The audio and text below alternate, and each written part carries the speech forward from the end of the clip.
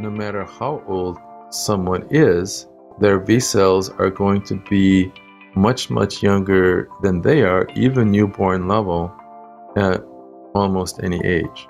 When they're given intravenously, we can also use the new type of laser signal that goes a lot more deeply through tissue to give them a homing pathway to increase the probability that a stem cell goes where a person could most use the regenerative benefit.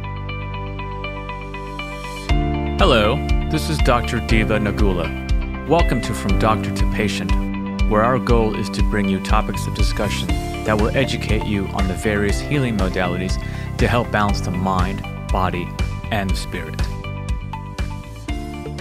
Hello, everyone, and welcome to another episode of From Doctor to Patient. Today, I have a really special guest with me, Dr. Todd Ovakaitis.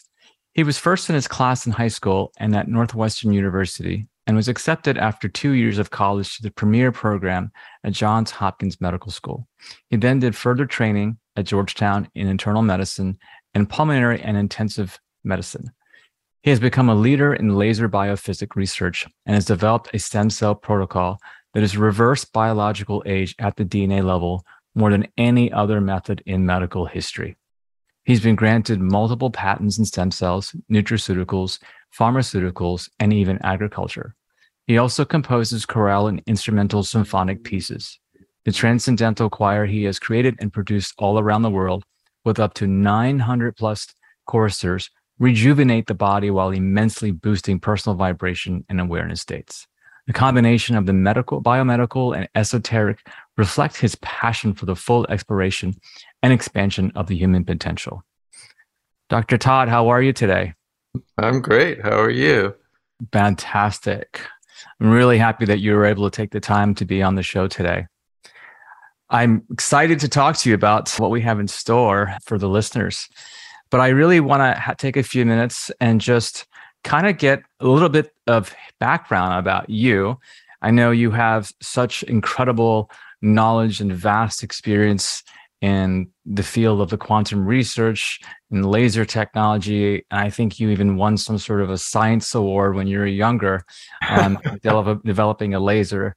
So let's speak about that if you may. Sure. The backstory is that ever since I was 13, I basically fell in love with DNA. And even before that, when I was 8, I fell in love with lasers. And when I was 10, I built my first magnetically driven quantum time machine. And it actually had some efficacy for doing what we intended it to do. So my interest in these things goes back quite a while. So the love of lasers came first, and that has been reflected in the work that we're doing on various fronts with laser biophysics. And it was really landmark when I was in 8th grade that I really fell in love with DNA. And in my own self-study was learning and reading everything I could about it, because even then I had the insight that if we understood DNA well enough, we could unlock the codes for reversing any condition as well as for biological rejuvenation, keeping us young. So that's where it all began. And I'd say my pursuit of medical training at Johns Hopkins University and medical school was largely driven by my interest in keeping the doors open to be able to do almost anything in the realm of DNA. With that passion and interest, I went through a decade of medical training, a 5-year program at Hopkins, which was called the 2-5 program, which was an accelerated program that I was one of 26 people in America that got into that year, which was amazing. It was an incredible way to be with world luminaries in any areas. We got to do tutorials with famous figures at Hopkins as part of that experience. And then the full formal medical training, followed by internship, residency, chief residency, as well as a fellowship in pulmonary and critical care at Georgetown University.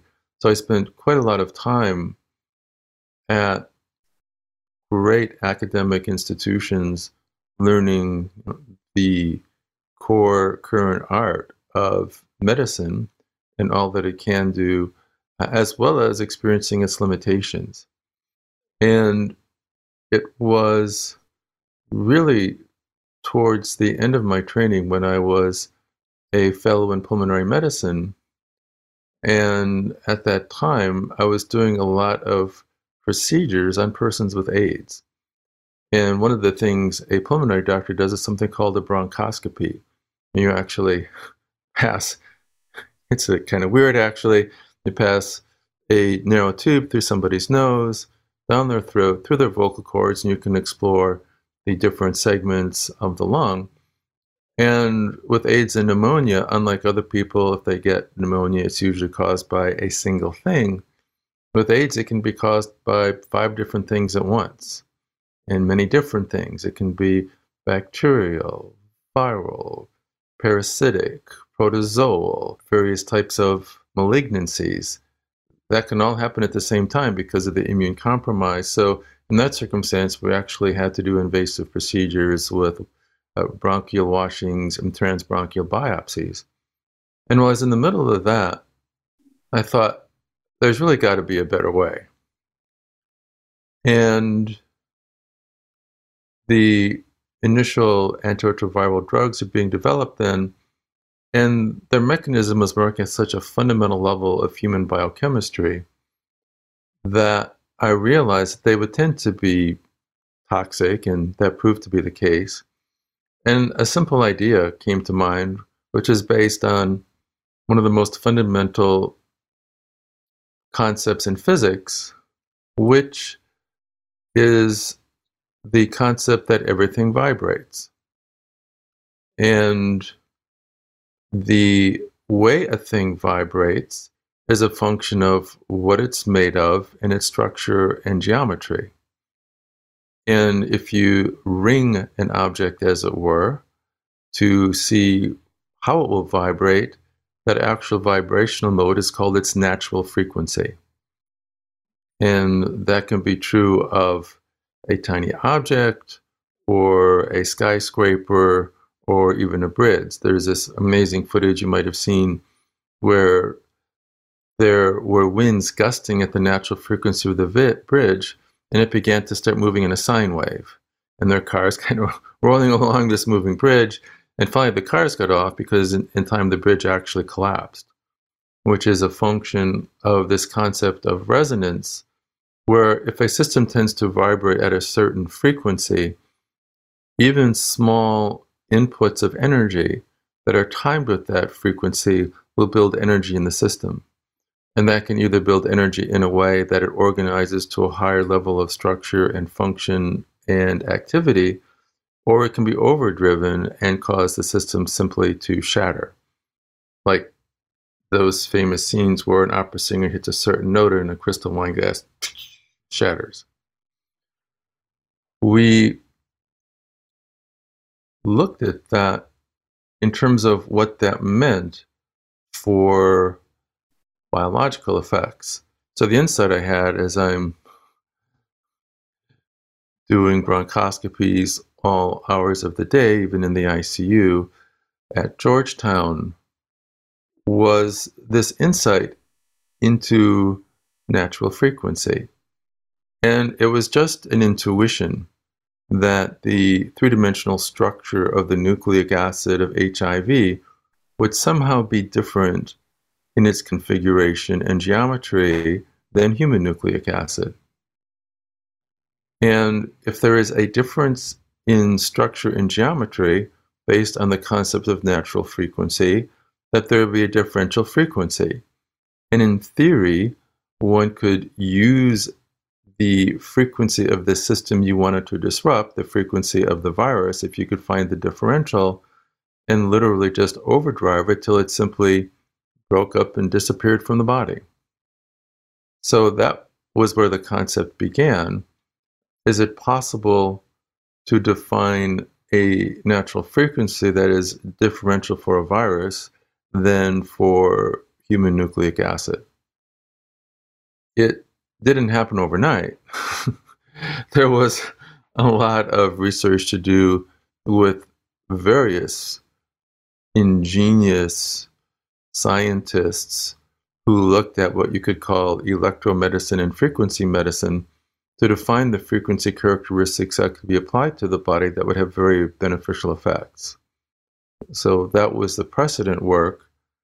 And ultimately, after 4 years, the way to apply frequency in an effective way that could go deeply through the body was engineering a new type of laser technology.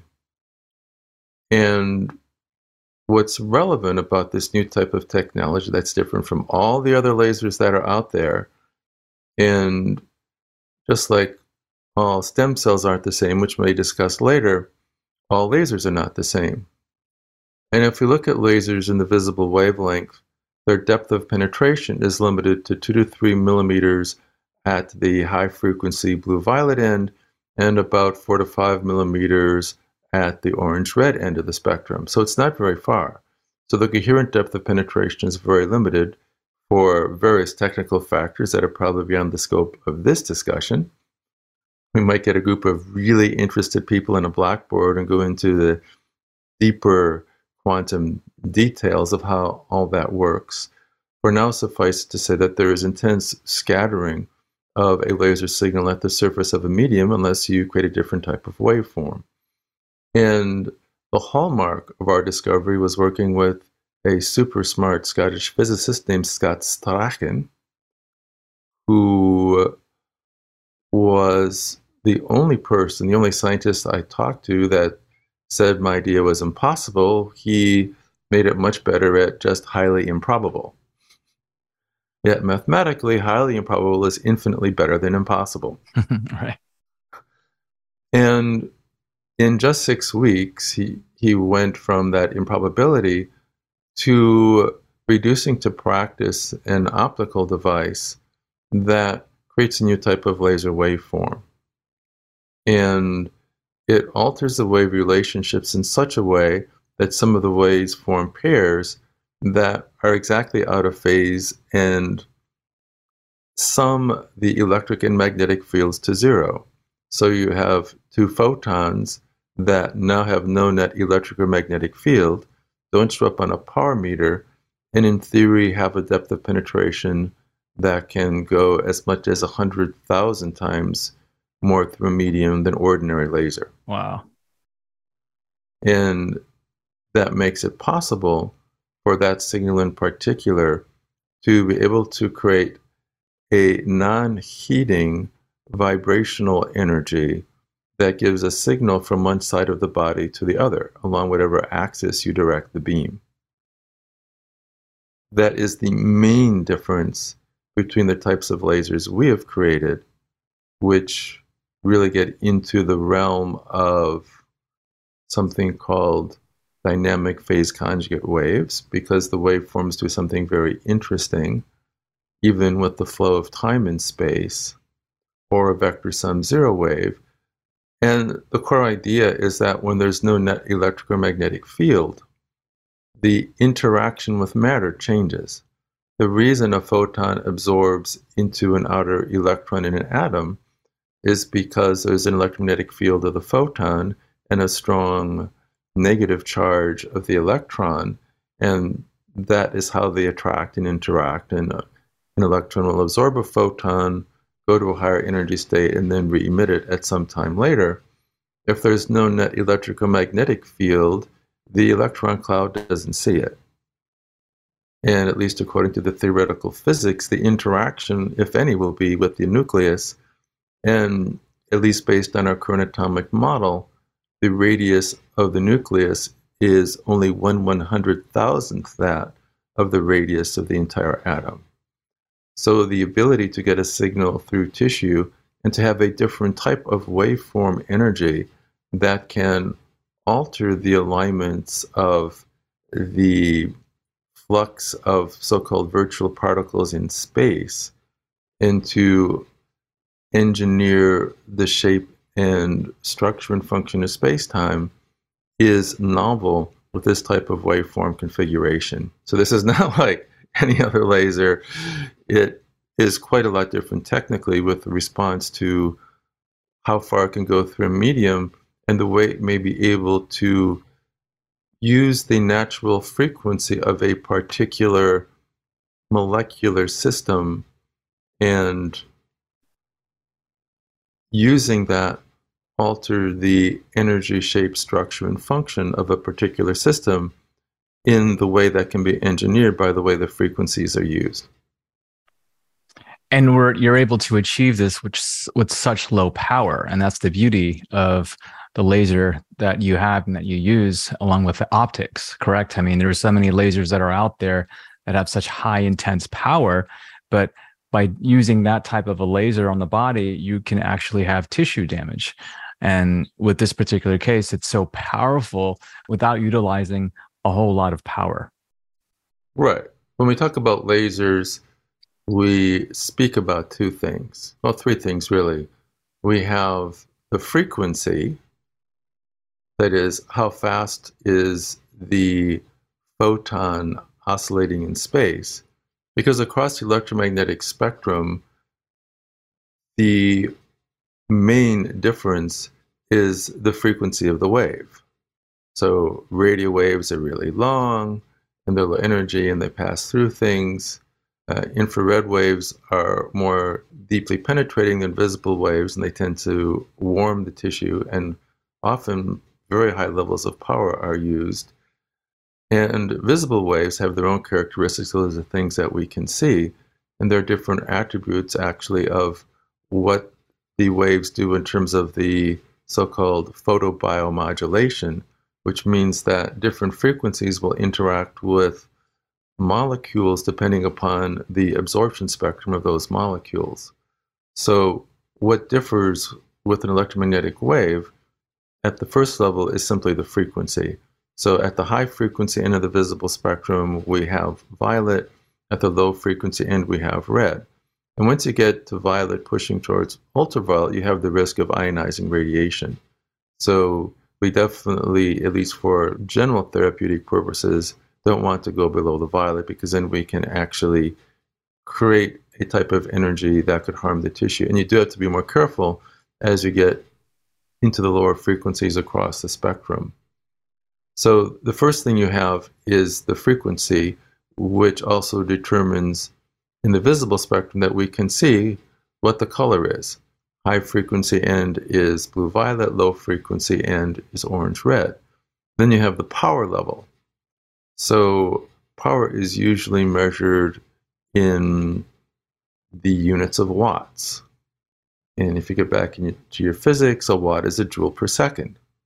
Lower power lasers talk in terms of milliwatts or thousandth of watts. And the system that we use is only 5 milliwatts, which is about the amount of power in a red laser pointer. And the other factor that occurs in terms of laser tissue interactions, besides the total power of the beam, is the width of the beam. And that is, over how wide an area do you diffuse that power? And that's described as the power density. So you can have a 2 millimeter beam that can heat the tissue, but if you widen that to a 20 or 25 millimeter beam, you've diffused the energy so much that the likelihood of heating or harming anything is very small. So that's a good point. All lasers are not the same. Lasers that go past about 5 milliwatts go into a higher classification rating.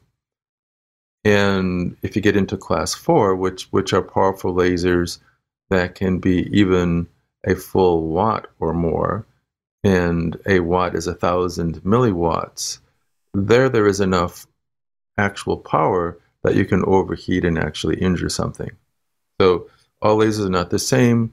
The frequency and invisible spectrums that directly defines the color, the power output of the laser, and the width of the beam are all factors that relate to the safety and applicability of the system.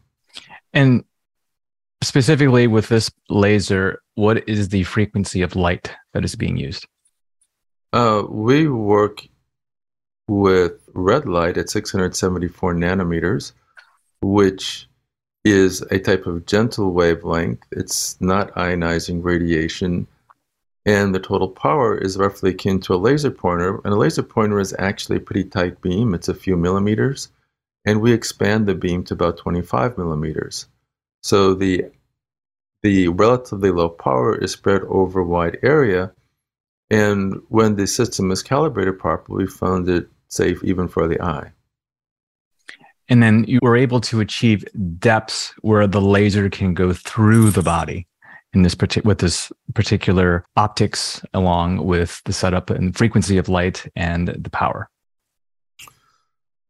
The process that we use is really creating a directional signal for creating desirable effects in tissue. And our discussion will slip into the regenerative medicine arena, and using the power of different types of regenerative cells, particularly different types of stem cells, becomes relevant, as one of the biggest issues in regenerative medicine is if you have a cell that can regenerate something, it's not really going to do what you want unless you can actually get the cell to go there and adhere there, and then it can regenerate there. Exactly. And this would be a great transition, as we had a lot of good information that we just shared about the technical aspect of a laser. Since we are talking about regenerative medicine, specifically stem cells, I'd love for you to just review the germ layers, stem cells, the benefits. Why would someone go through a process of getting stem cells done? What does it do for the body? And let's start with there first before we go into specifics regarding the procedure that you do. Well, that question would warrant a whole weekend seminar. And I'm happy to address it, and I'll aim to summarize it in a way that makes the landscape clear. And I believe one of the biggest challenges when we talk about regenerative medicine is that the menu is so big, not just with cellular medicine, but all the adjuncts that can be used, that it can be a bit challenging to sort through the landscape and decide from this big menu what is the best fit for a particular person with a given intention of the benefit that they're looking for. And I'll begin from the beginning. And the overarching concept is that while stem cells are presented as though it's one kind of thing, because much of the discussion, particularly the way it's promoted, doesn't really suggest that there are many types of stem cells that do many different types of things, that have many different types of properties, and that there can be an organized thought process for defining what type of stem cell, prepared in what way, delivered in what way, may be likely to give the optimum outcome for a given issue. So, with that prelude, I'll begin at the beginning.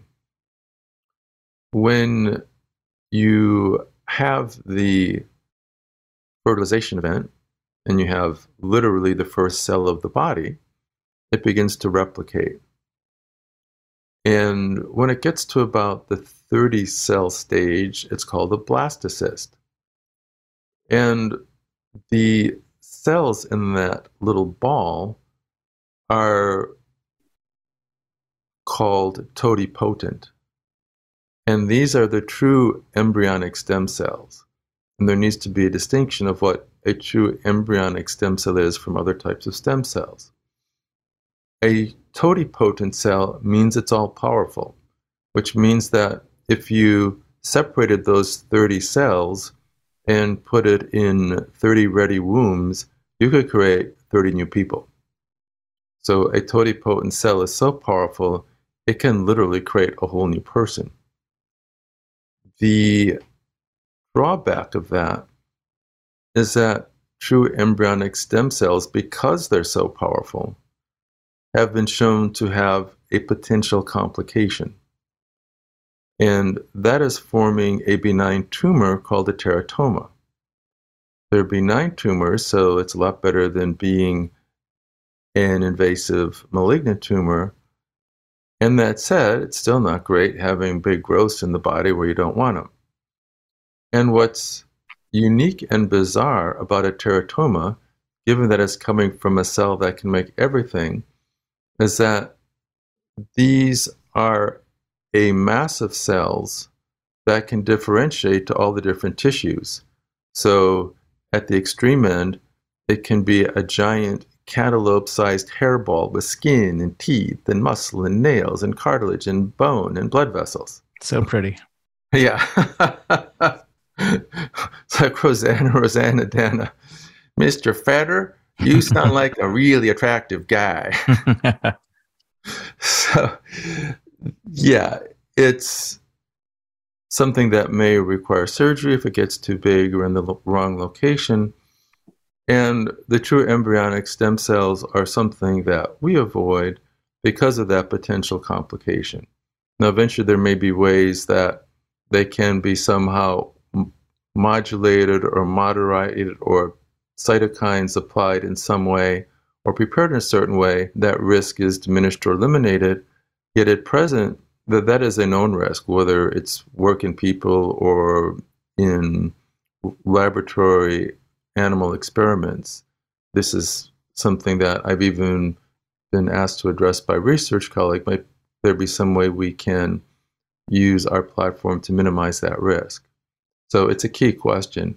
So while embryonic stem cells, I know, have been used in certain instances, and in some cases can give pretty dramatic results because they're powerful, it's still a double-edged sword.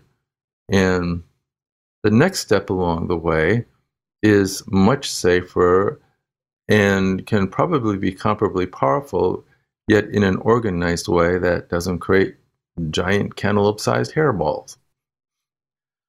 Just past totipotent, we have what is called pluripotent.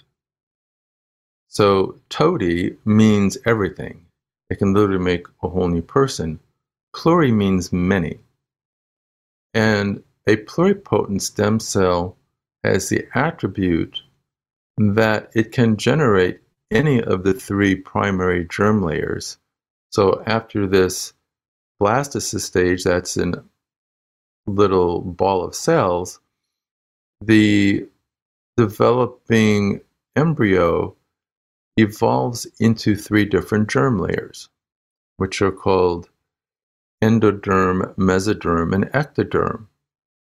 And each germ layer has the attribute that it will make certain types of tissues. So the ectoderm is very important because that generates, for example, the whole central nervous system, the teeth, and the skin. Sort of like the outside packaging and the nervous system to connect everything. The mesoderm is about the key structural elements. So that makes bone and muscle and tendons and ligaments and cartilage and also fat. Then you have endoderm, which is largely involved with the digestive organs, so stomach, liver, intestines, pancreas, and so forth. Every tissue in the body has a particular germ layer origin to it. The potency of the pluripotent stem cells is that at that level, these cells can form any of the three germ layers and thence any of the types of cells from the three germ layers. So at least in the biological understanding, a pluripotent stem cell could regenerate or replicate or replace any type of cell in the body if placed in the right conditions. And this is important compared to what is currently done when there are cells derived from fat and bone marrow. Exactly. Which gets to the next level of the discussion. After pluripotent, the next level moving down the differentiation pathway is germ layer derived. So does it come from the endoderm, mesoderm, or ectoderm, for example? And in popular practice, what's really been focused on is cells derived from the mesoderm layer. And this gets the general name of so-called mesenchymal stem cells. And in practice, these are most commonly derived from somebody's fat. MSCs can also be derived from bone marrow. And if you get into the concept of cord blood, and then there are a whole other set of issues that come up with that, at least in terms of understanding, that there are MSCs, mesenchymal stem cells, from different sources. And what's important is that mesenchymal stem cells like to be driven along their natural line. So mesenchymal stem cells are inclined to build cartilage, bone, tendon, ligaments, and even fat. So the most typical source is fat because it's easy to harvest. People mostly want to have less of it on their body. And there is a process that requires digesting the fat, usually with enzymes, and then separating and concentrating the mesenchymal stem cells from it. And you then have the issues of, well, how good is that particular lab's procedures for doing that process? Because you're not cleanly extracting the type of cell that you want. You have to digest the tissue, separate and concentrate the cells that you're using. And MSCs used for their intended target tissues can have some really great effects. So if someone's fat-derived MSCs are placed into a joint for someone who has a cartilage or ligament issue, then those are the right type of cell in the right person because it comes from them, which is called autologous, cells that are given back to the same person. Then there can be a good chance of these cells adhering and being given the signals to become replacement cartilage or to fortify or strengthen a tendon or ligament. If mesenchymal stem cells are used to try to regenerate something outside of their germline of origin, they really have to be forced to it, and they may not willingly go in that direction. But sometimes there can be good results depending upon the circumstance. For example, if one wants to cause a neurologic regenerative effect, then there could be a movement in that direction from the cytokines and growth factors that the cells make. Yet, the cells won't likely be replacement cells for that tissue. There are times where the MSCs are really great, and there are times where they may not function as well. One of the things that happens with the MSCs is that they age like all the other tissue in the body. And if one is using someone's fat-derived MSCs to regenerate and improve the function of a joint space, then the result can be great. So a young person's MSCs applied to a tissue that the MSCs are already designed to regenerate into can be a very good result. The challenge is that as a person gets older, the MSCs become less functional.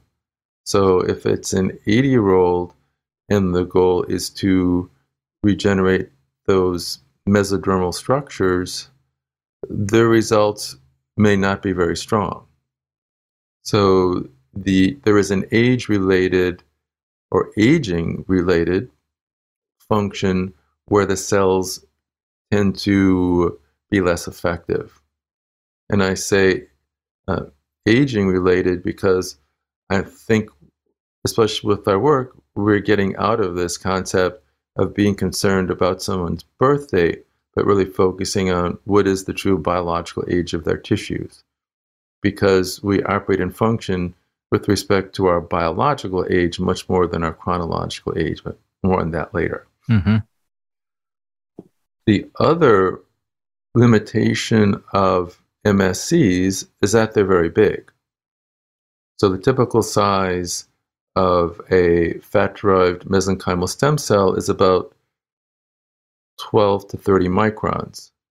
And that's very little.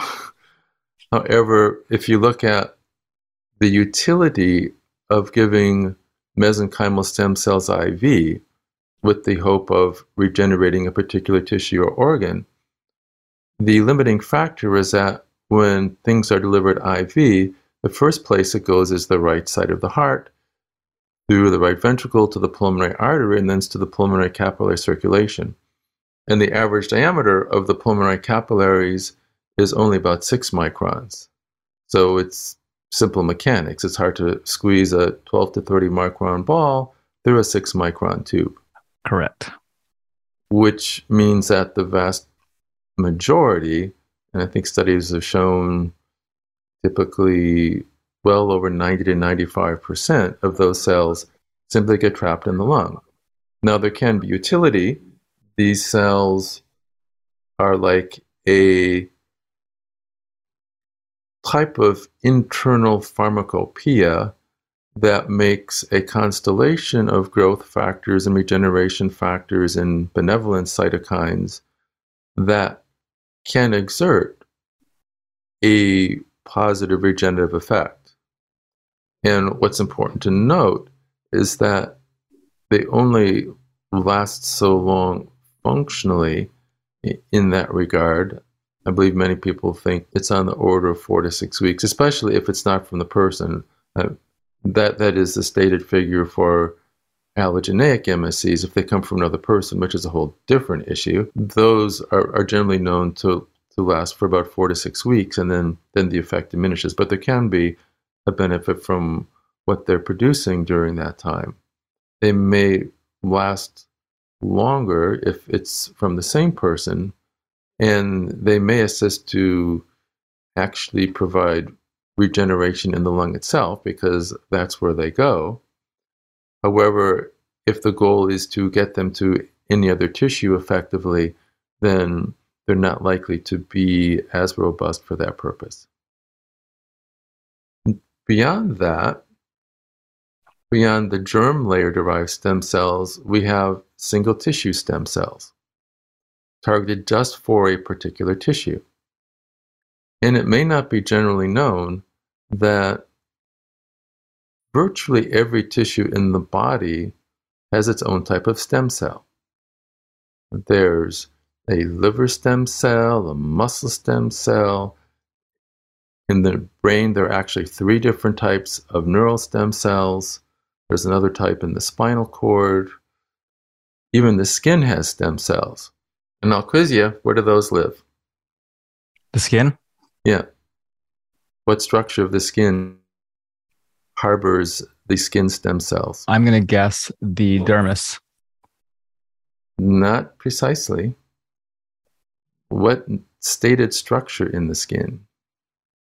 The dermis is general. What more specifically? The epithelial layer. They reside in the hair follicle. Interesting. Mm-hmm. I would have not guessed that. And I didn't. So ultimately, for certain purposes, it may be possible to derive and use the specific end organ type of stem cell, but that's a more advanced research concept and may take a while to do.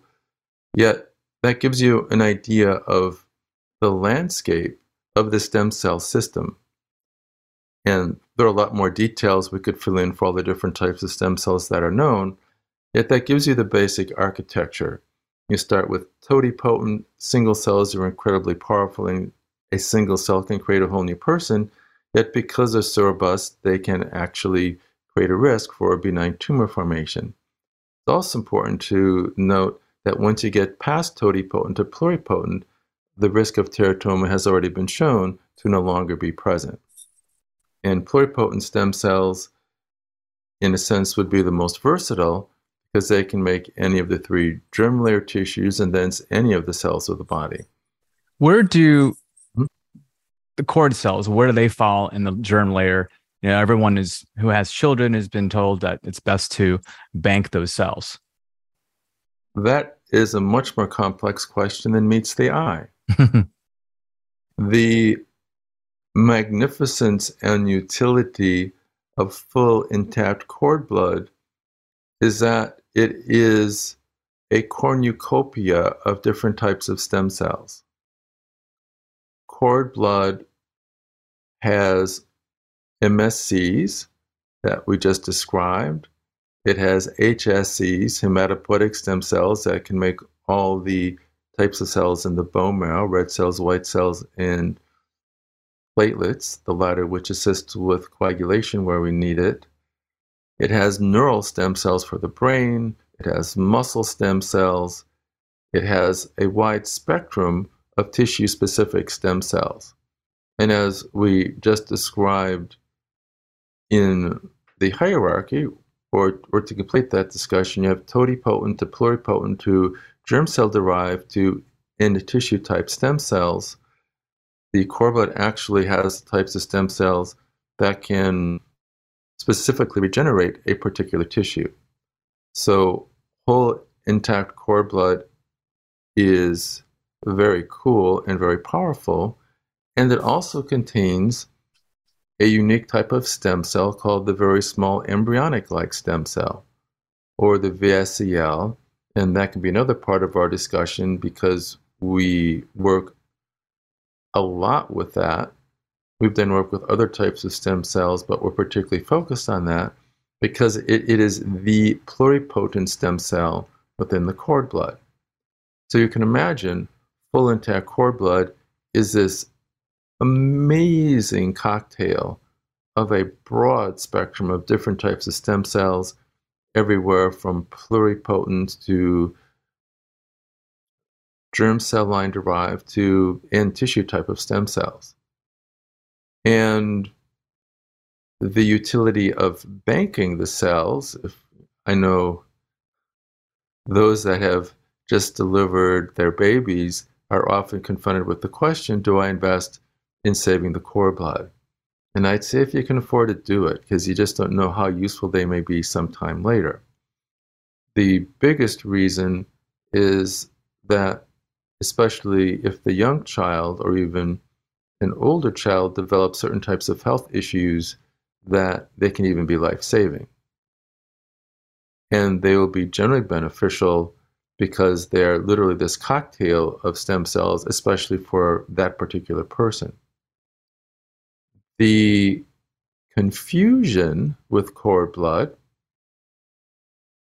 is that when a source of cord blood is developing that for clinical use, what they make is not full intact cord blood with all the bells and whistles. The cord blood stem cells that are generally provided are an extract of the mesenchymal stem cells only.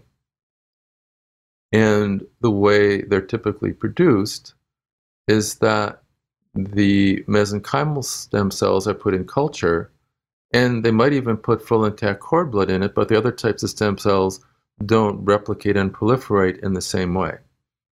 So the MSCs will tend to grow to confluence, where they completely fill the base of the flask. And then that flask is shaken up and that's used to seed a number of other flasks. So let's say the multiple is 10, the product of that one flask goes into 10 flasks. And moving it from one set of flasks to another is called a passage. And then the cells in those 10 flasks grow to confluence, and then each of those gets put in 10 flasks, and that's the second passage. So whatever the other types of stem cells that there may be in cord blood get rapidly diluted through this passaging process. So essentially what's being delivered is just the cord blood mesenchymal stem cells. And because they're newborn, they have newborn length telomeres, the aging clock that's often used in DNA. There's another clock called DNA methylation, the epigenetic clock, which is more accurate, but both of those exist and are important. So these cells are really very young, and they will tend to make potent growth and regeneration factors, yet they are MSCs and have the limitations of MSCs. They will tend to want to become particular types of tissue, and if used for that purpose, that can be great. The other issue is that they're allogeneic, and if they are not serendipitously a good tissue match, they won't tend to stay around a long time in tissue. They might last 4 to 6 weeks. They can provide a regenerative stimulus in the tissue, and then that will tend to recede. So cord blood is complicated. Full intact fresh cord blood that might be used for a therapeutic purpose is this incredible cocktail of many types of stem cells. Yet when we talk about the use of cord blood stem cells, in practice it's usually just the expanded and passaged mesenchymal stem cells. And quickly, so when other people who are going abroad, whether it's Mexico or Europe, specifically athletes, they're obtaining allogeneic cord cells. Typically, there might be other types of stem cells that some labs make, but that would be the most likely. Got it. Okay. And you briefly were mentioning V cells, which is really the crux of what you do. So if you could describe what a V cell is, how you happen to have found the V cells, and then we can talk further about its utility in regeneration. Mm-hmm. I first learned about the very small embryonic-like stem cells, which is abbreviated VSCLs, in which we further shortened to V cells. So from this point forward, for the sake of time, I'll just call them V cells. I first learned about them in a 600-page book on stem cells written by one of the leading pioneers in the area, who was a Dr. Radichak from the University of Kentucky in Louisville. And he's been the leading pioneer in the basic research of this type of stem cell. And it was his chapter on cord blood where I first learned about them. So he defined the various types of stem cells that were in cord blood, and he was most enamored with the V cells. And the reason he was so excited is because he realized they were truly pluripotent. Depending upon the culture environment you put them in, they can become pancreas cells, neural cells, muscle cells, cartilage cells, or whatever type of cell they're conditioned to become. So there's already laboratory evidence from his work and others that the V cells can make the types of cells that come from all three of the germ layers. So it's not germ cell limited. In all likelihood, they have some participation even in the formation and evolution of the germ layers. It's also relevant that they're very small. The typical size of a V cell is about 1 to 2 microns. It's basically only about as big as a bare nucleus, which is 1 micron plus possibly a little bit of cytoplasm. The reason that is relevant is that if they're being used for regenerative medicine to give the body cells to regenerate the tissues, the fact that they're very small allows them to go through the lung and to circulate throughout the body and literally create a regenerative effect for every cell and tissue. And because they're the person's own cells, they are not just short-termers. They can be literally turning back the aging clock of almost every and any tissue in the body. That's amazing. The point that I haven't made yet, which was mind-boggling when I learned it, and you could almost say this is a gift from the source from which we derive, is that for unknown reasons, the V cells go into a state of hibernation or dormancy when we're born.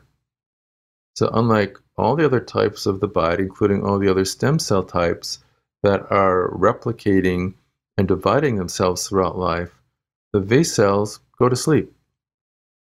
And because they're not dividing, their telomeres are remaining very long and they're not aging.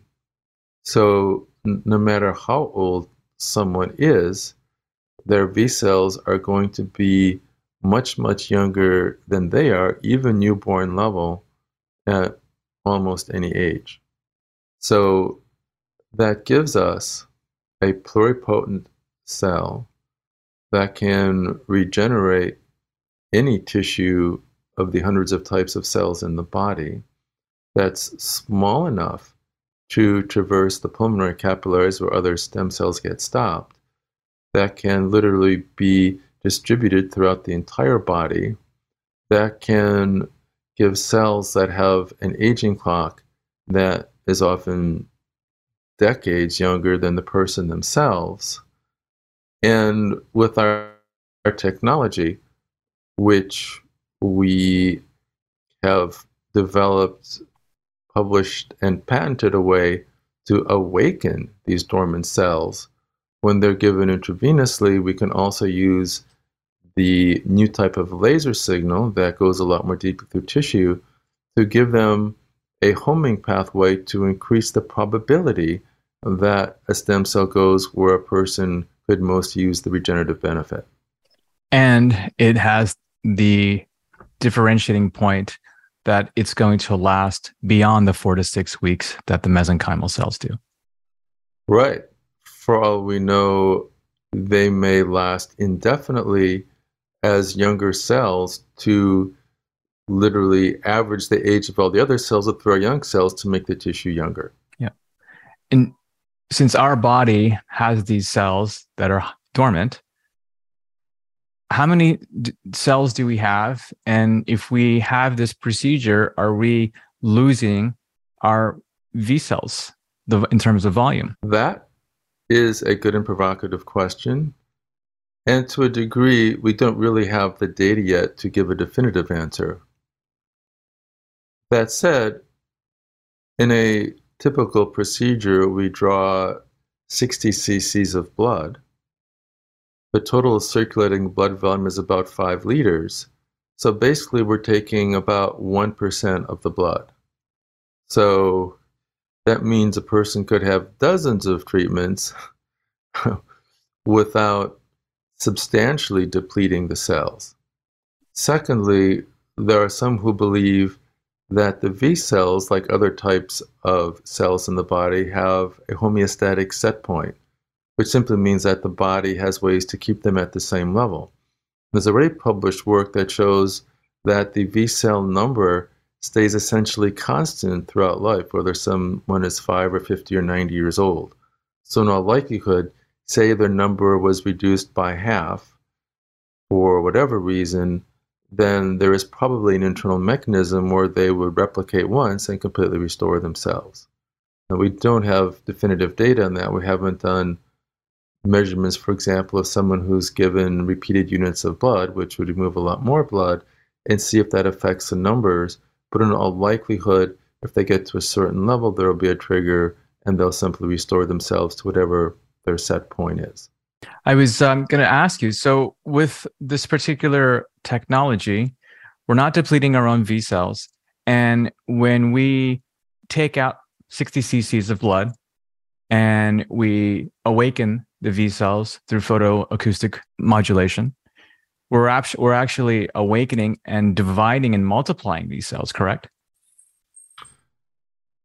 That is our observation. And the process after drawing the blood is a method of separating, concentrating, and then awakening the cells with a low-level laser procedure that we also know is not harmful to the cells. And the typical number of cells, the reasonable ballpark, is about 50 million cells. And we have observed in a situation where we could make a pure population of these cells that within a few days of getting the laser signal, the cells have enlarged to their full active size of about 4 to 5 or 6 microns, and that they're beginning to expand themselves.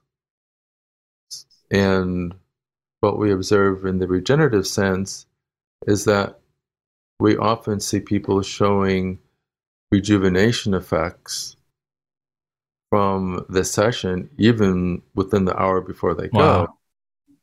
And then those effects often continue for 3 months. We have a published clinical study where we're looking at cardiac regeneration. The effect of the other published treatments was about an 8% increase in function after 6 months, and our result was a 50% improvement in function in 3 months.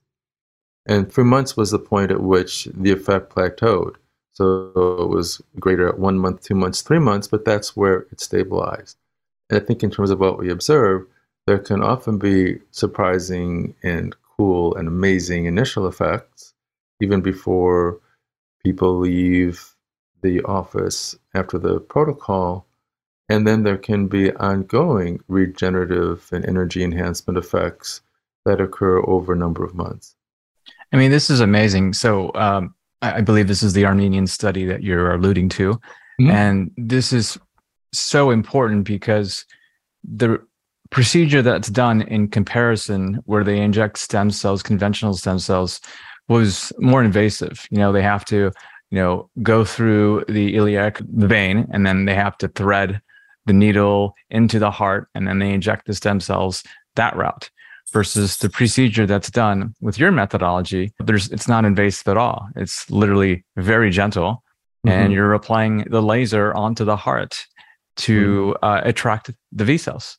And you're able to achieve 50% improvement in ejection fraction over 3 months. It's it's a good way to go. The effects of this downstream is amazing. I mean, you're giving people their life back, getting off of pharmaceuticals, and restoring functionality. Well, that is the hallmark of regenerative medicine. If you regenerate the tissue, its function is improved and needs less other types of support. So, yeah, that is the goal. And what we haven't mentioned yet is the effects we've seen on actual biological age.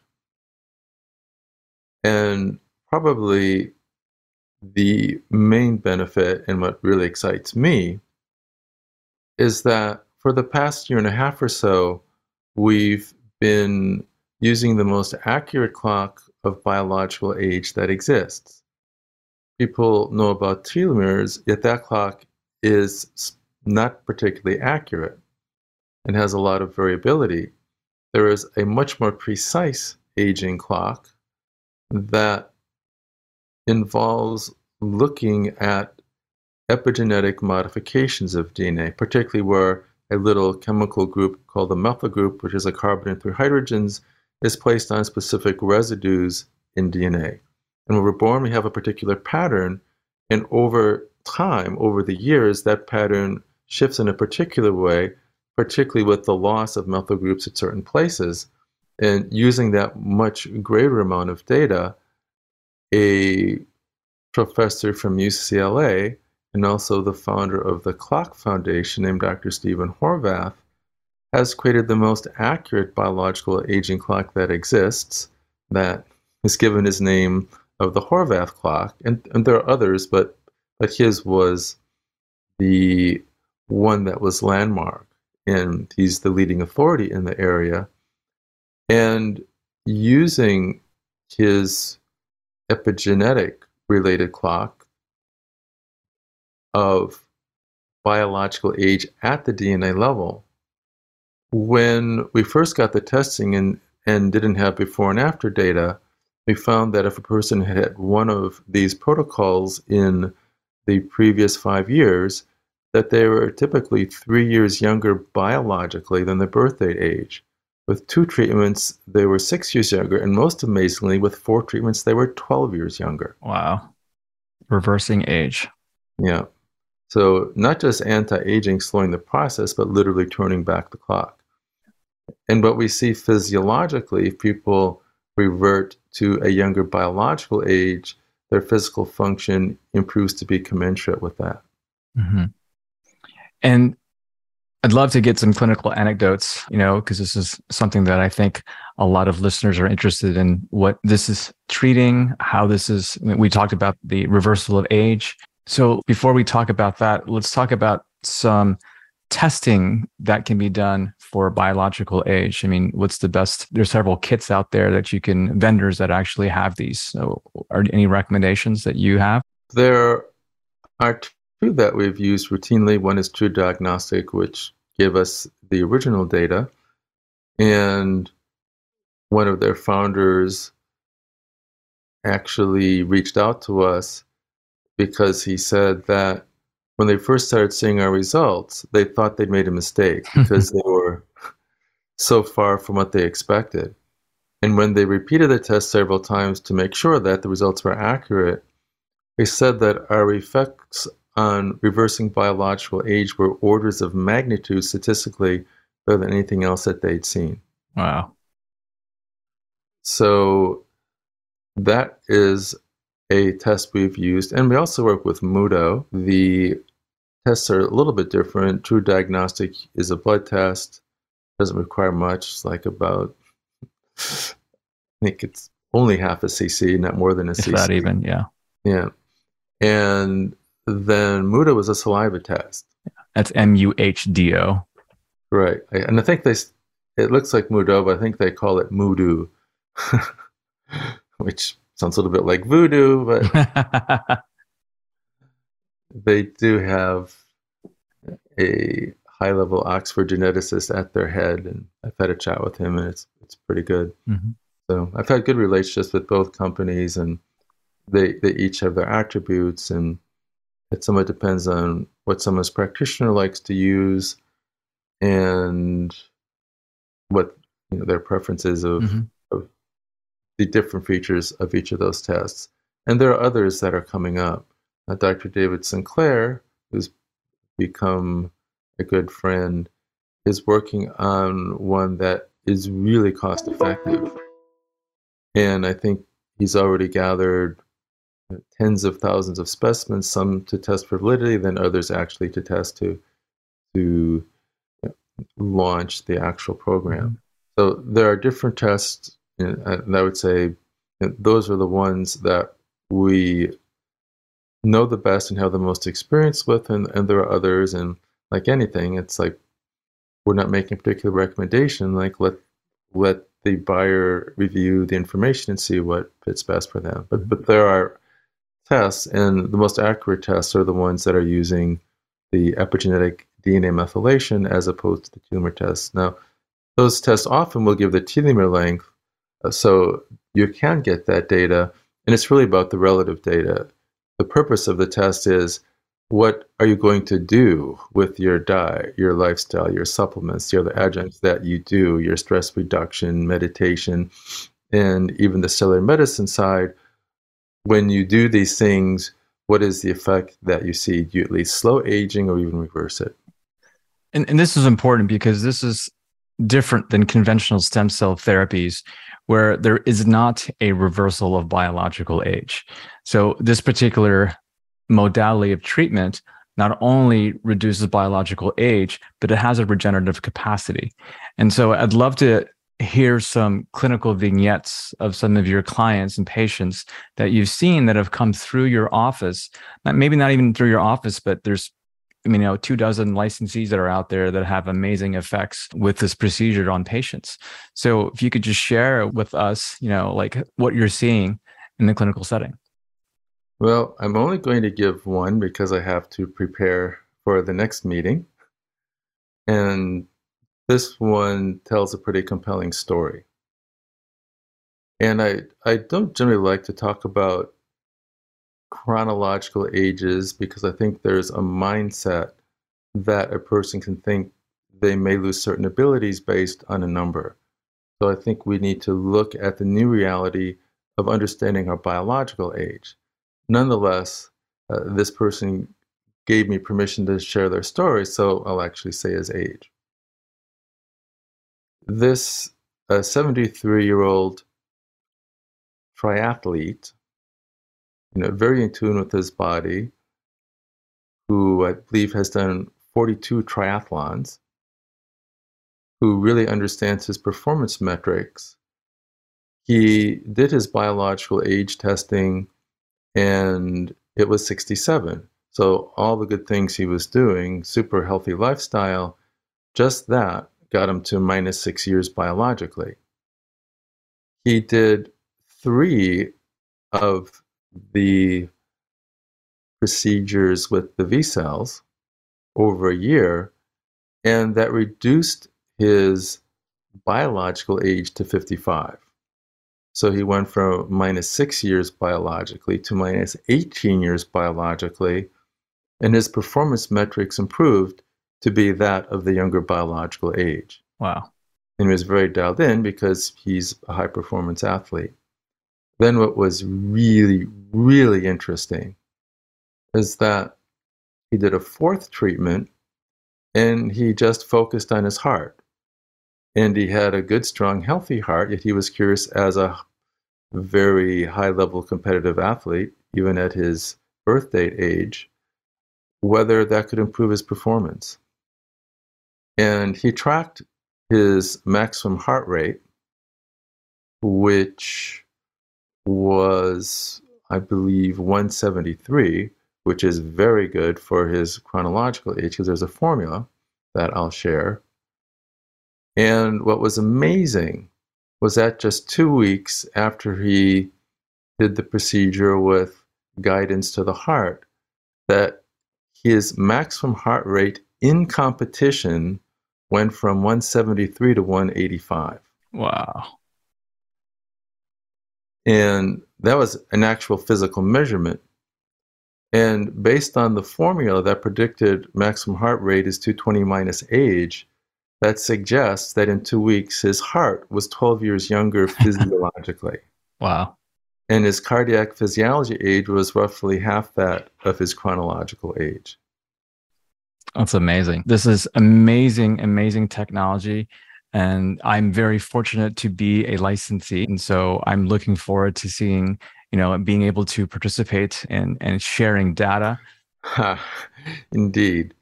So I actually have to get off to another meeting, but that was probably the most in-depth discussion I've done of looking at the actual hierarchy and the full menu of different types of stem cells. Yeah, which is very important. Yeah. And I want to thank you, Dr. Todd, for taking the time out to being with us. Hopefully we'll be able to talk more at a different date about more stories and more clinical applications and success stories. So thank you so much. Thank you. It was a pleasure.